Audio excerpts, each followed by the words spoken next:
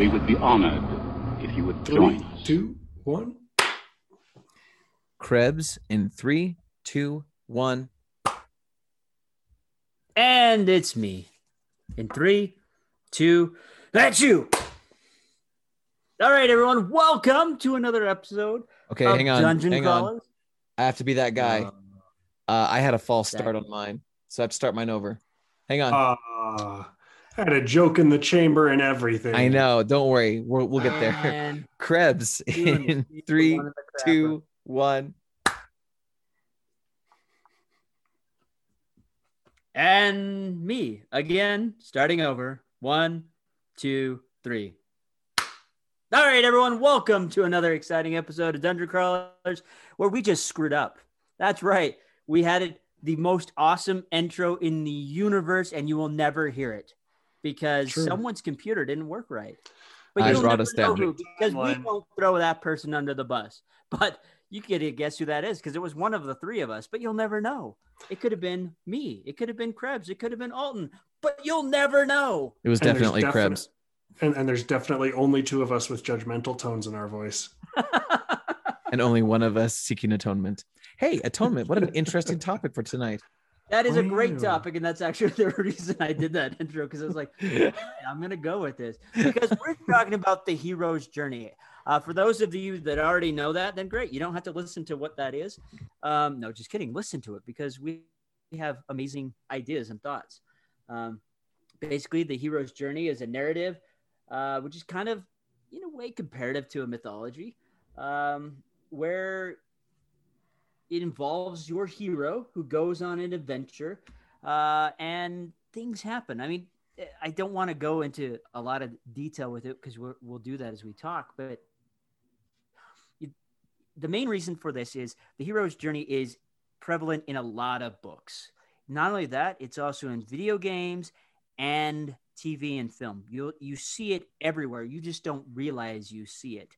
When Joseph Campbell came up with this, this narrative, this ideology, or even this theme, I guess, whatever we want to call it, it is amazing how prevalent it is in our society and the literature and media that we see. Let's just kind of go through it. Generally, you have a hero. That hero has a call to adventure, a call to action. There is some supernatural aid that happens for the hero. There is generally a threshold and a guardian. And then we go into the unknown. That is where the threshold it's that point where, okay, I'm in my comfort zone and now I go beyond that because something happens. And we have a helper or mentor, generally the guardian, and there's challenges and temptations that happen. The helper is still there along the way. Something happens. There's the revelation, which is generally, in most cases, is termed the abyss. There's a death or a rebirth or something. There's a transformation that happens within our hero. There's an atonement. And then there's the return, which kind of goes through the story. I know that is a very quick version of it, and we can dive into it more.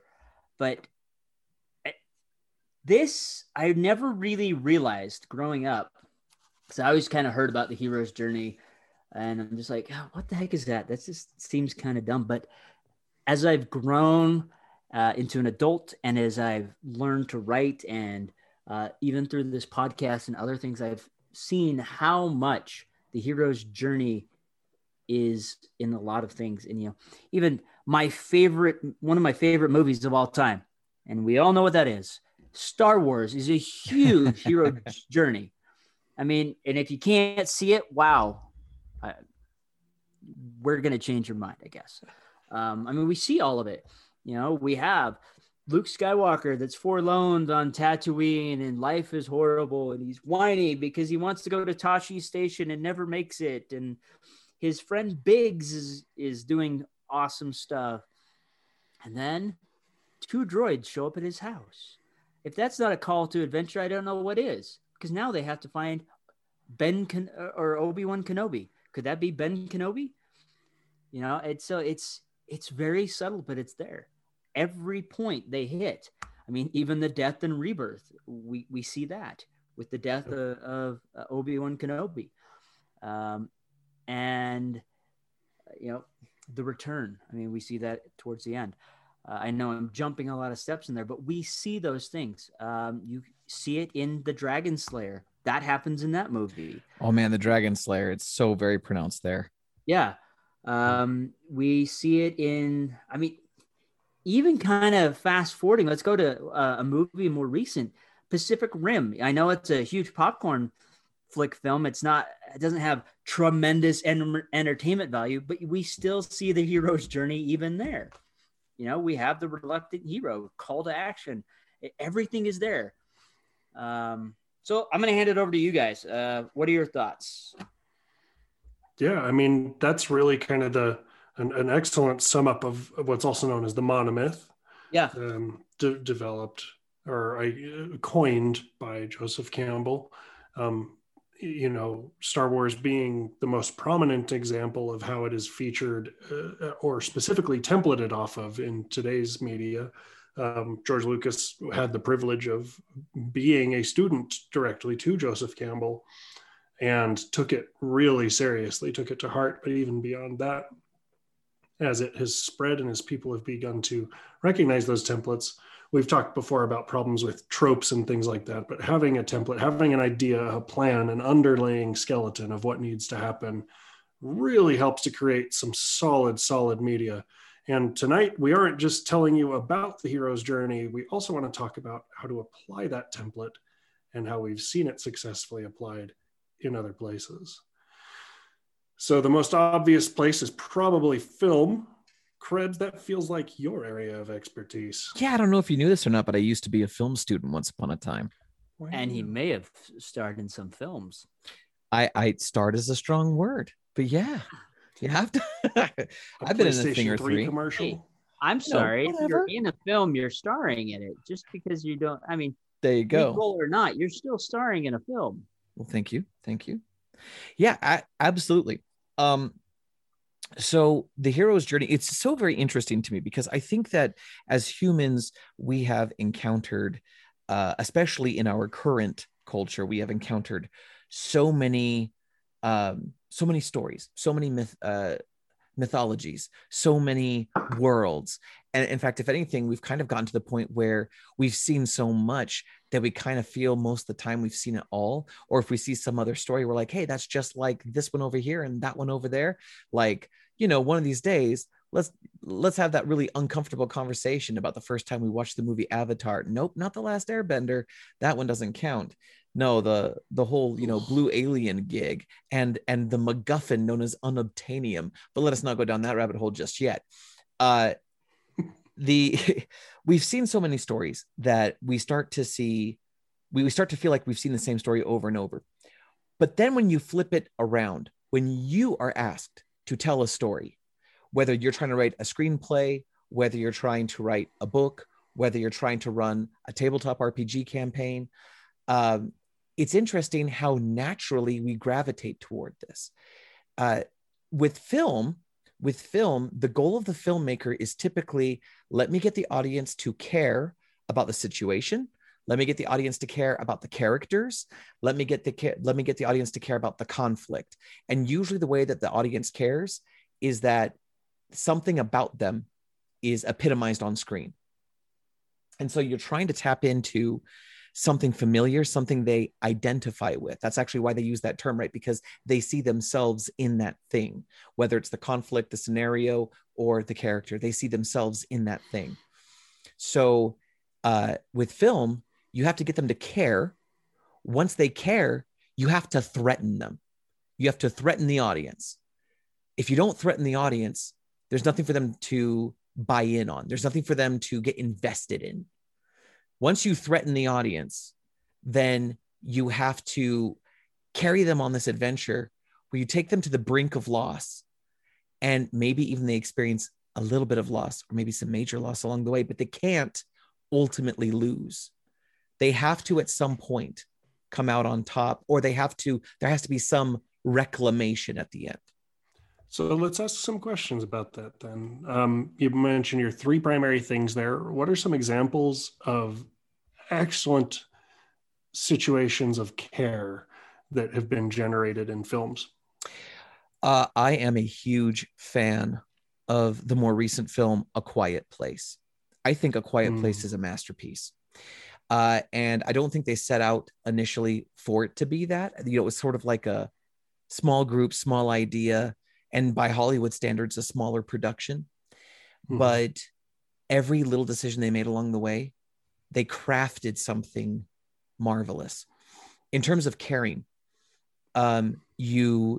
you first attack the audience's sense of normalcy. They can see what people are going through. They see how you've got a kid who is sick. You have a family who needs to get stuff. You saw the newspaper articles coming in. By the way, spoilers. But if you haven't seen the movie by now, I ain't got tears for you. So you see the news articles that gives you, what's that? That I haven't seen it. Dang it. You're ruining it for me. I know, right? Spoilers, Dan. Also, no tears for you. All right. So there are articles on the ground that give you exposition. The audience sees that. And, you know, I'm not going to lie. I think in the post 9/11 world, when we see catastrophic headlines, now we have something in our generation, for our younger listeners, the generation just before them, right? We have something in our generation that we can link to. And so there's this catastrophic article headline about how the world's basically come to an end and how you have to be quiet. And then to attack the sense of normalcy, we take something normal. I've got a sick kid. I need to get medicine. And then you make it an excruciatingly difficult problem. And you care enough because we're talking about children at risk, right? Usually the audience cares about the children. And you've got a mom who's trying really hard. You've got a dad who's trying really hard. And then you've got kids who just want to be kids. But if they're too much like kids, they'll die. So I think A Quiet Place does a great job of making it easy to identify with, linking back to our own sort of cultural or national traumas, and then threatening our sense of safety.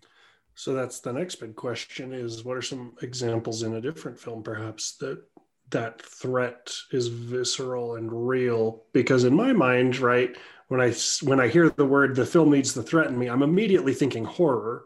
But that's not necessarily the only place that we're trying to evoke that type of emotion. Threatening is not necessarily going to be fear per se, I don't think, right? Well, yeah. That's right. No, I mean, the film coming to mind right now that follows is kind of the same plot, like that does have the hero's journey that I'm thinking of is Army of Darkness. Okay. Is it a horror movie? It's more of a comedy than it's more of like a dark comedy, right? But, you know, there is that normalcy. You see him being drug along. Yes, it is in the past, but it's still normal. You see humans and everyday people in King Arthur time. They're being drug into the castle and then they're thrown into the pit. And then everything changes to that point because you see the deadite that's down there that comes up and tries to eat him and fights with him. And then he crawls out and, you know, he's really reluctant. He doesn't want to go do the things, but he decides to do the things. And then he screws up the words. And you know he's supposed to say the words. And if he gets them wrong, something bad is going to be happening because they've been foreshadowing that like crazy. Remember the words. You got to say the words right. If you say, don't say the words wrong. What are the words again? I got your damn words. And then he says them. And then immediately we start seeing skeletal hands shooting up and the music changes and we see the threat. But you know, in my mind, I mean, that's kind of the death and the rebirth of the hero story in that moment where the whole world changes right there, and then he has to face things, and even then he's still reluctant, and he decides, oh yeah, I'm going to do it. After Sheila gets kidnapped, it's different the way people manipulate and twist this same monomyth over and over to fit their story, but the bare bones of it still remain in the story no matter what. I have an example that's neither horror or sci-fi or anything like that. P.S. I Love You. P.S. I Love You with Hilary Swank and Gerard Butler. In that movie, Hilary Swank is the hero on the journey, and we threaten the audience, but we get them involved in this passionate emotional and conflicted relationship in a very short period of time. And then instantly we switch. And it's something we can kind of identify with. When you love someone, but you're having a hard time getting along, you still love them, but there's conflict. Yeah. And then they flip that switch and husband's dead. He's yeah, gone. husband's dead. And we see the wake, we see the impact on the wife. And as an empathetic audience, we just went through that little journey too, where like we felt their passion, we felt their conflict, but there's that moment when you lose someone who's close to you, all of a sudden, all of their best qualities are the only qualities. Yeah. And so we just threaten the audience's sense of safety. Here's the main character. Here's Gerard freaking Butler. And we just killed him in the first 7 minutes. So there's a threat to the audience. We just took something away. And now there's a void. And the rest of the movie is about filling that void with new joy. So let me repass with one more example that gets us up to this point before we move to your third and final bit there. The film that's been in my head as I've been thinking about this, particularly about the threat, is the Brad Bird Pixar classic, The Incredibles. Yes. Right.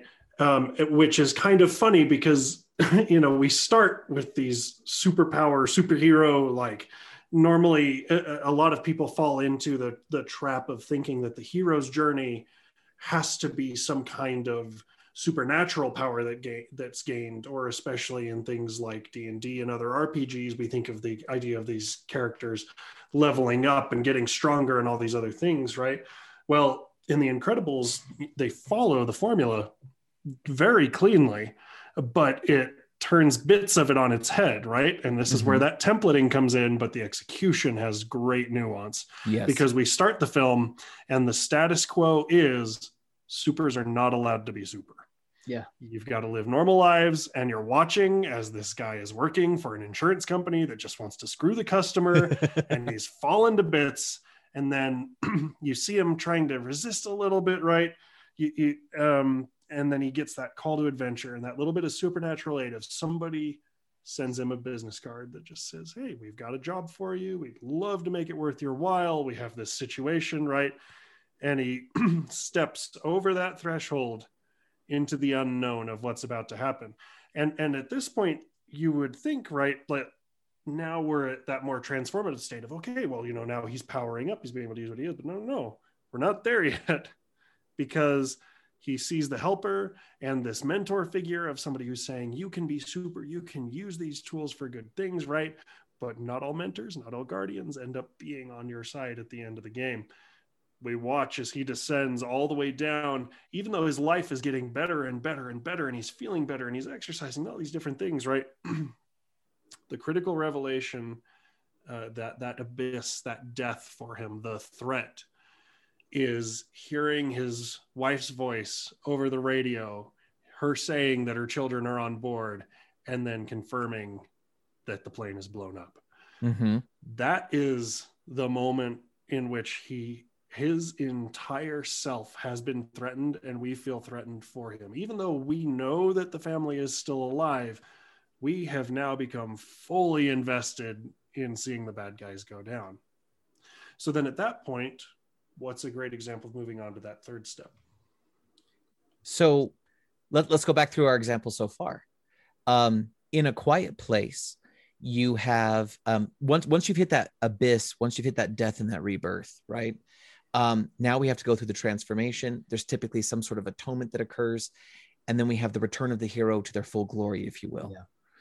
Yeah. In A Quiet Place, the abyss, the darkest time, is when John Krasinski's character is away from home when Emily Blunt's character goes into labor. And as she's going into labor, they've already got one of those crazy creatures on the premises. So now she has to fight all of her urges to scream because she's in excruciating pain, but she has to keep herself and her yet unborn child alive. John Krasinski, on the other hand, has to find a way to get back home as fast as possible. And there's in our world, there's a farm between them. In their world, there's a canyon, right? Like it's such a divide, and he's got to figure out how to get in there and help her without getting killed himself. we get to the point where in order to save as many members of the family as possible, John sacrifices himself, but not before he makes sure that his kids know that he loves them beyond all expression. And that repairs the damaged relationship with his daughter. That sets a prime example for his son, who is now the man of the family. And it saves his wife and newborn child. And then sort of that's his sacrifice, which in a way is an atonement for the damage that was done to his relationship with his daughter earlier. And the return of the hero is when Emily Blunt forms a united front with her daughter and her children in general, and they figure out how to expose the weakness of the monsters and fight back. And now we just saved the whole family and we've empowered them. Yeah. Well, I mean, we see it definitely. I'm going to use Star Wars because that's the easiest. And we see that in Star Wars very easily. You know, we see a very depressed, down, and distraught Luke Skywalker. He doesn't know what to do now. You know, Obi-Wan was supposed to show him the ways of the Force and show him how to be like his father, and he just watched Vader slay him. And there's this down moment. And then we go and we see that they're going to attack the Death Star. They have to, because it's already destroyed Alderaan, and everyone's just like, it's this or nothing, you know? And then, you know, Luke decides, hey, he's going to go. He's going to go. He's going to fly his ship. He doesn't know what else to do, but he's going to do it. And then suddenly we see Han show up. And then we kind of see Luke's affect improve. You know, before it was just like, oh, okay, I got to do this. There's nothing else. But then Han shows up and it's like, wait a minute, there's someone else here. He has a little bit more confidence in himself. And then he's out there flying, and then he hears Obi-Wan's voice. And then, you know, he becomes the hero because, you know, everyone's like, turn your targeting computer on. How can you do this without that? Trust in the Force. And he fires the torpedoes, blows up the Death Star, saves the day. Because he's trusted in the Force or in himself. I mean, we really clearly see that. In a lot of other movies, we have to kind of look for it. It's not always that clear for us. You know, in The Quiet Place, as Krebs described that, it was a little bit more blatant than normal, but in a lot of movies, we don't see that. Like the movie Love and Monsters, that's the one that's recently such a out. great movie. Great movie. One of my all-time favorites now, because, you know, one, the guy doesn't get the girl. You know, it's about this guy and this girl's love relationship, but really it's about the hero discovering himself, and he gets the family. That's what it's about, which I think is beautiful how they twisted that around. You know, normally the hero's journey is he's after the princess, gets the princess, saves the day. But instead it's like, no, you know, this relationship has gone stale. We don't really love each other like we did, but I love my family. They've been there for me, you know. And there is a point where he gets the crap knocked out of him. He's tied up on a beach. Everyone's gonna die by this giant crab monster, and he chooses to face the creature down, and he chooses to go through all this. And then there's a point where he's dangling above the monster. It's gonna eat him. And he chooses, instead of shooting the monster, to shoot the chain and freeze the monster. And then becomes the hero. Everyone's like, no, don't do that. But then he becomes the hero because he made the better choice.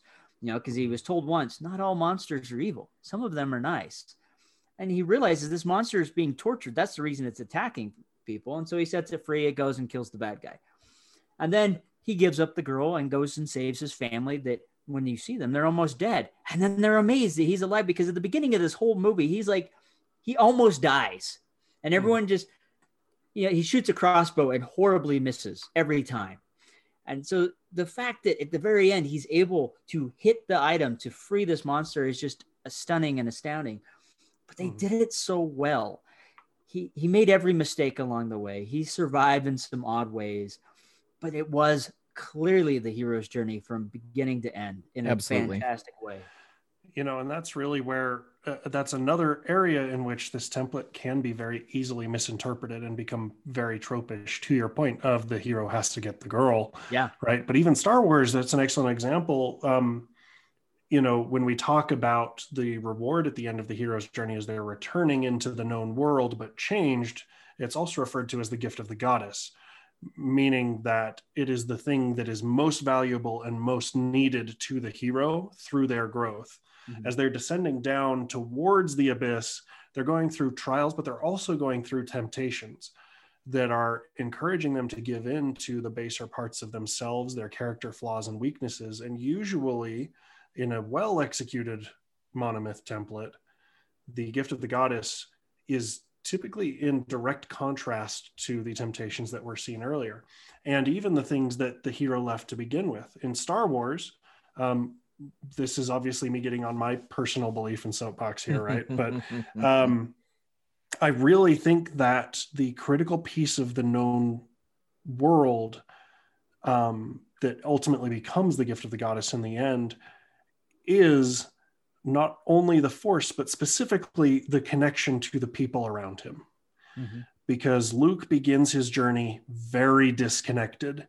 Yep. He's disconnected from his friends. He feels that he's disconnected from the rest of the universe, but he's also disconnected from his aunt and uncle, who have only done what they could for him, loved him, treated him well, gave him opportunities. Even if they were limited and not ideal, they gave him what they could have, right?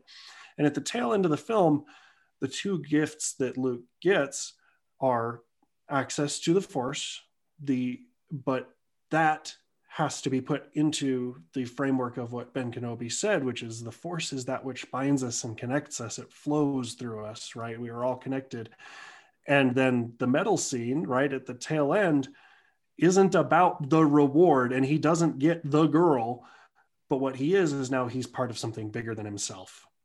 And he's part of a bigger group, a bigger organization, a new family, which is that return to the known world, but now with a new appreciation and new tools. And I think that that's really, really valuable to remember and to understand, is that going through, as you have your heroes go through this journey, oftentimes the MacGuffin or the obvious treasure or the obvious prize isn't the thing that really was necessary. Now, on the opposite side, you can accidentally fall into, and the real treasure was friendship all along. And the power was inside you the whole time.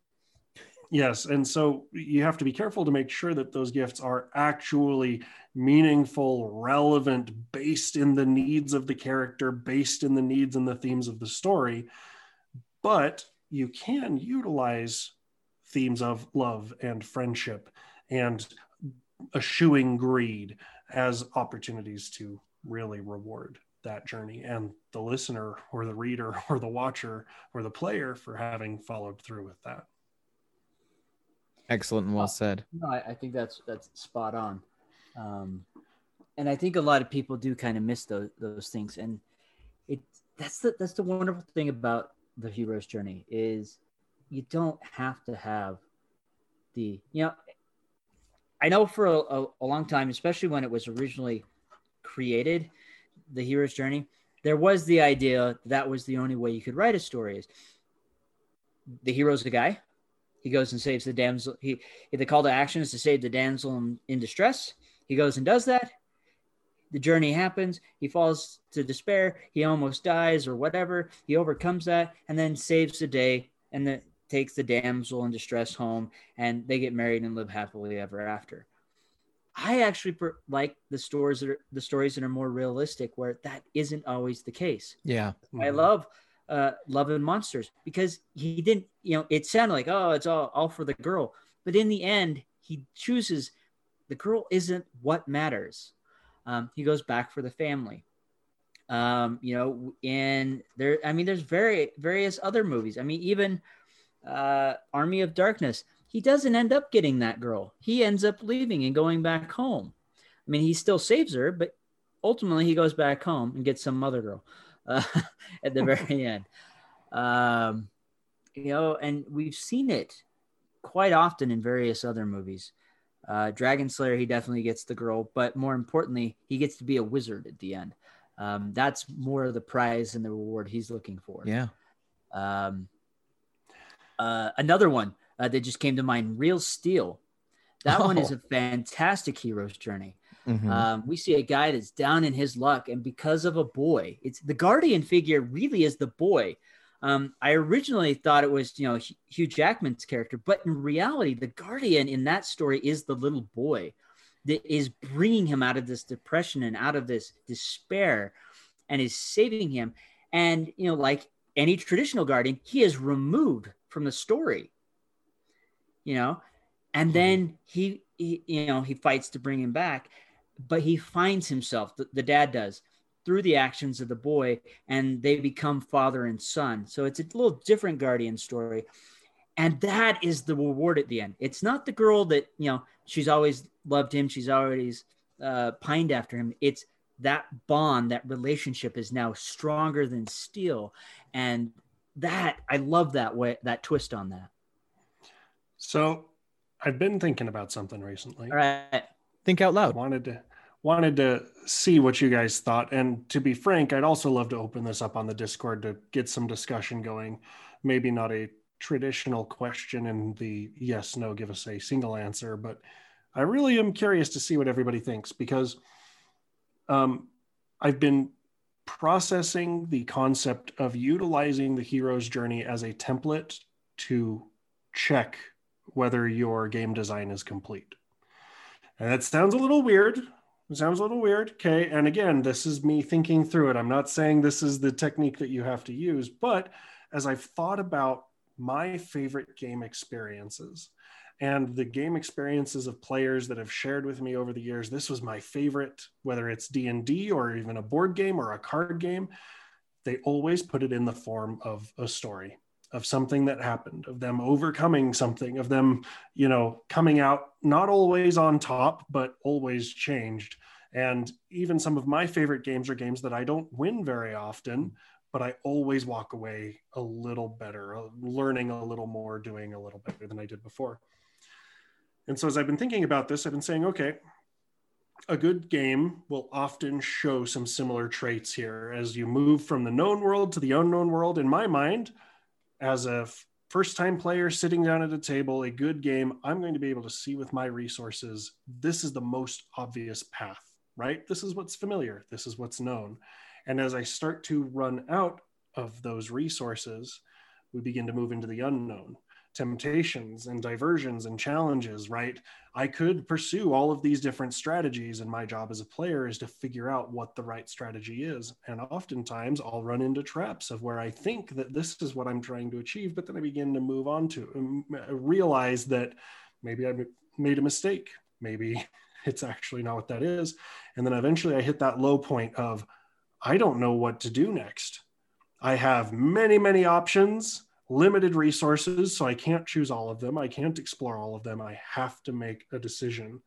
And through that, the choices that I begin to make for the rest of the game become increasingly more and more clear as I become refocused from having a wide amount of options to having a few that make sense. Even if I chose other paths, it's not something that I want to do, because I, as the hero in this story, am going through that transformation process of recognizing what it is I need to do to win the game, until ultimately it crystallizes. As I return to the known path, now there is exactly one thing that I need to do to win the game, even if the rest of the players or the board itself or whatever else is against me.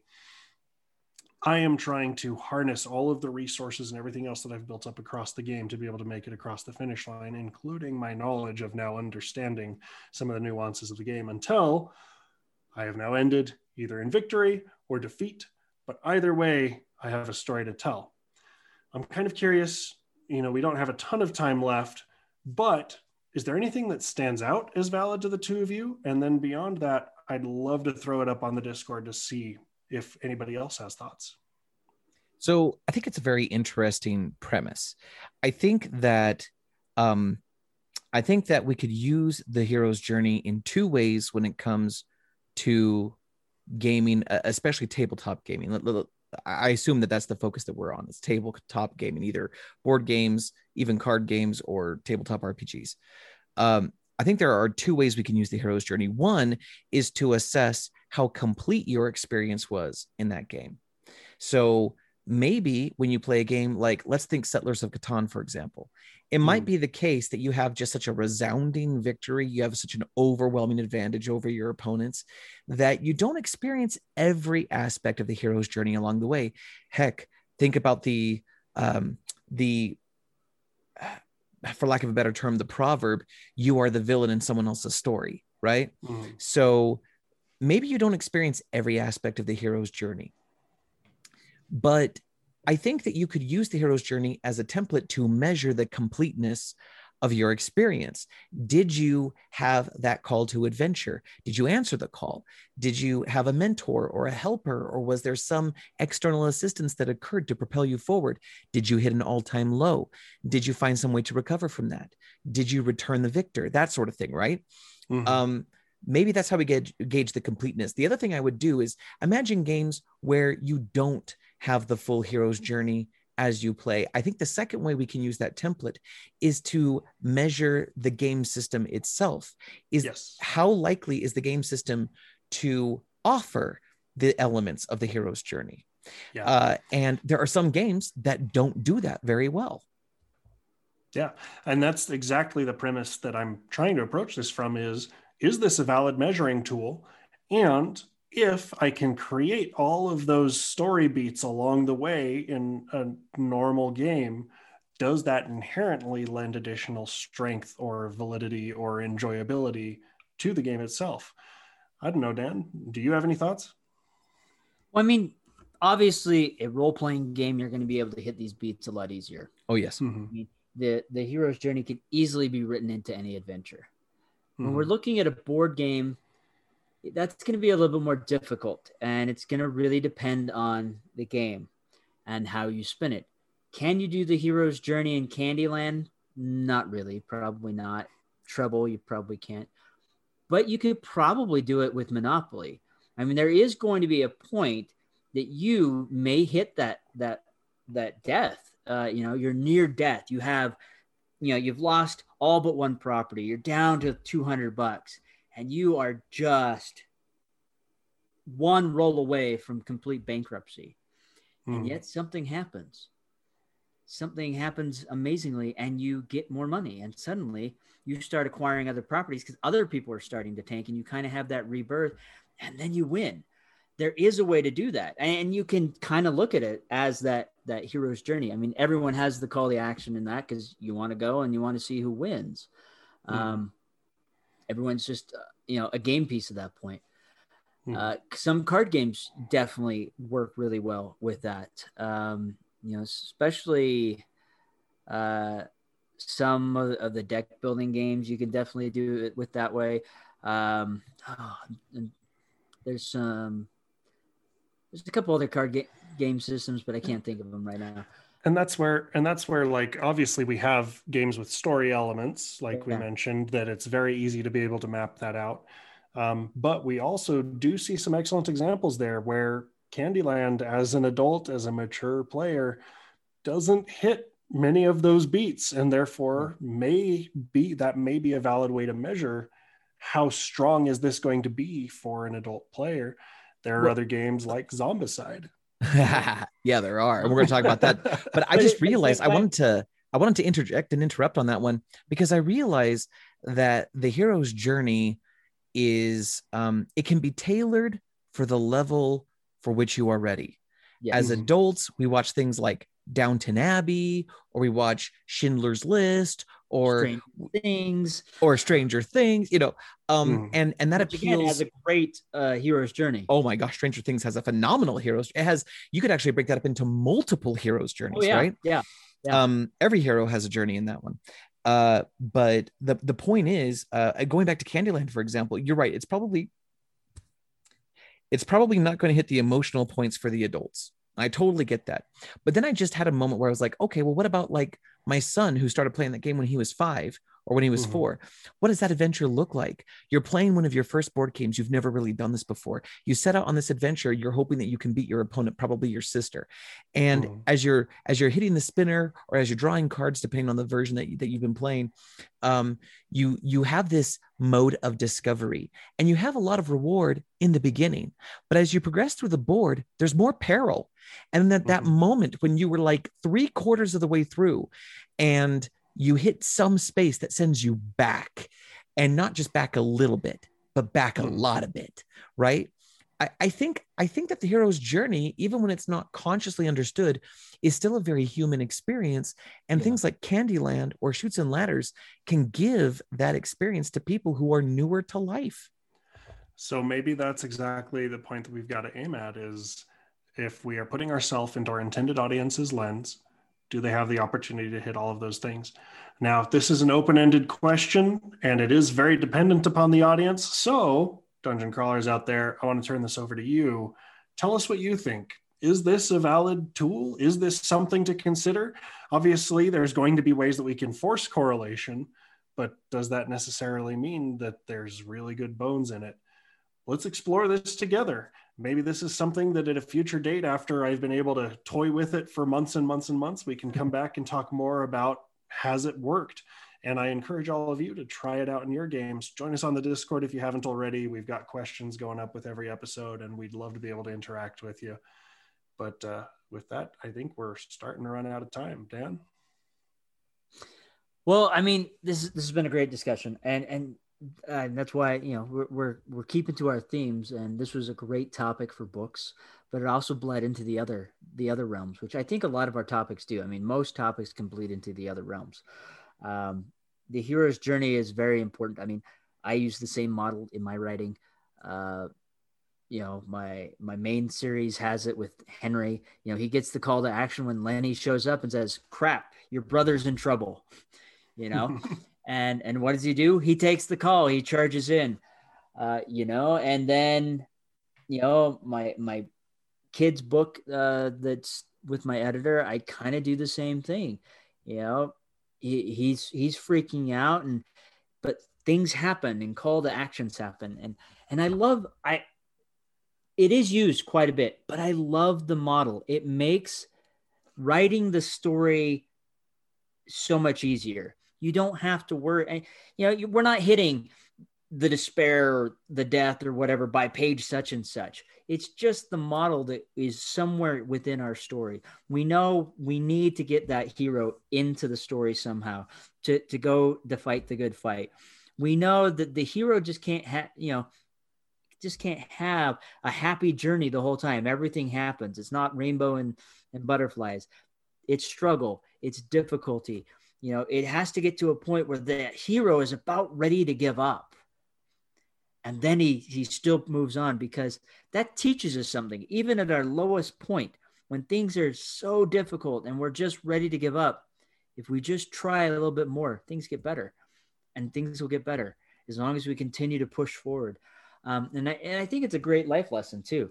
You know, no matter how many times life kicks you down or how hard things get, if you just keep trying and just move a little bit more, do something the next day, things eventually get better. And you win the day. I mean, so, you know, we've seen Luke Skywalker get a medal at the end of one movie, and the next he gets a new hand because he really royally screwed up and lost a hand. You know, and then the next time he saves his dad. Those aren't all great things, but he continues to try, and there is a reward at the end. Yes, he doesn't get to go home with his dad, but he saved his dad from the dark side. You know, he lost a hand, but he learned something.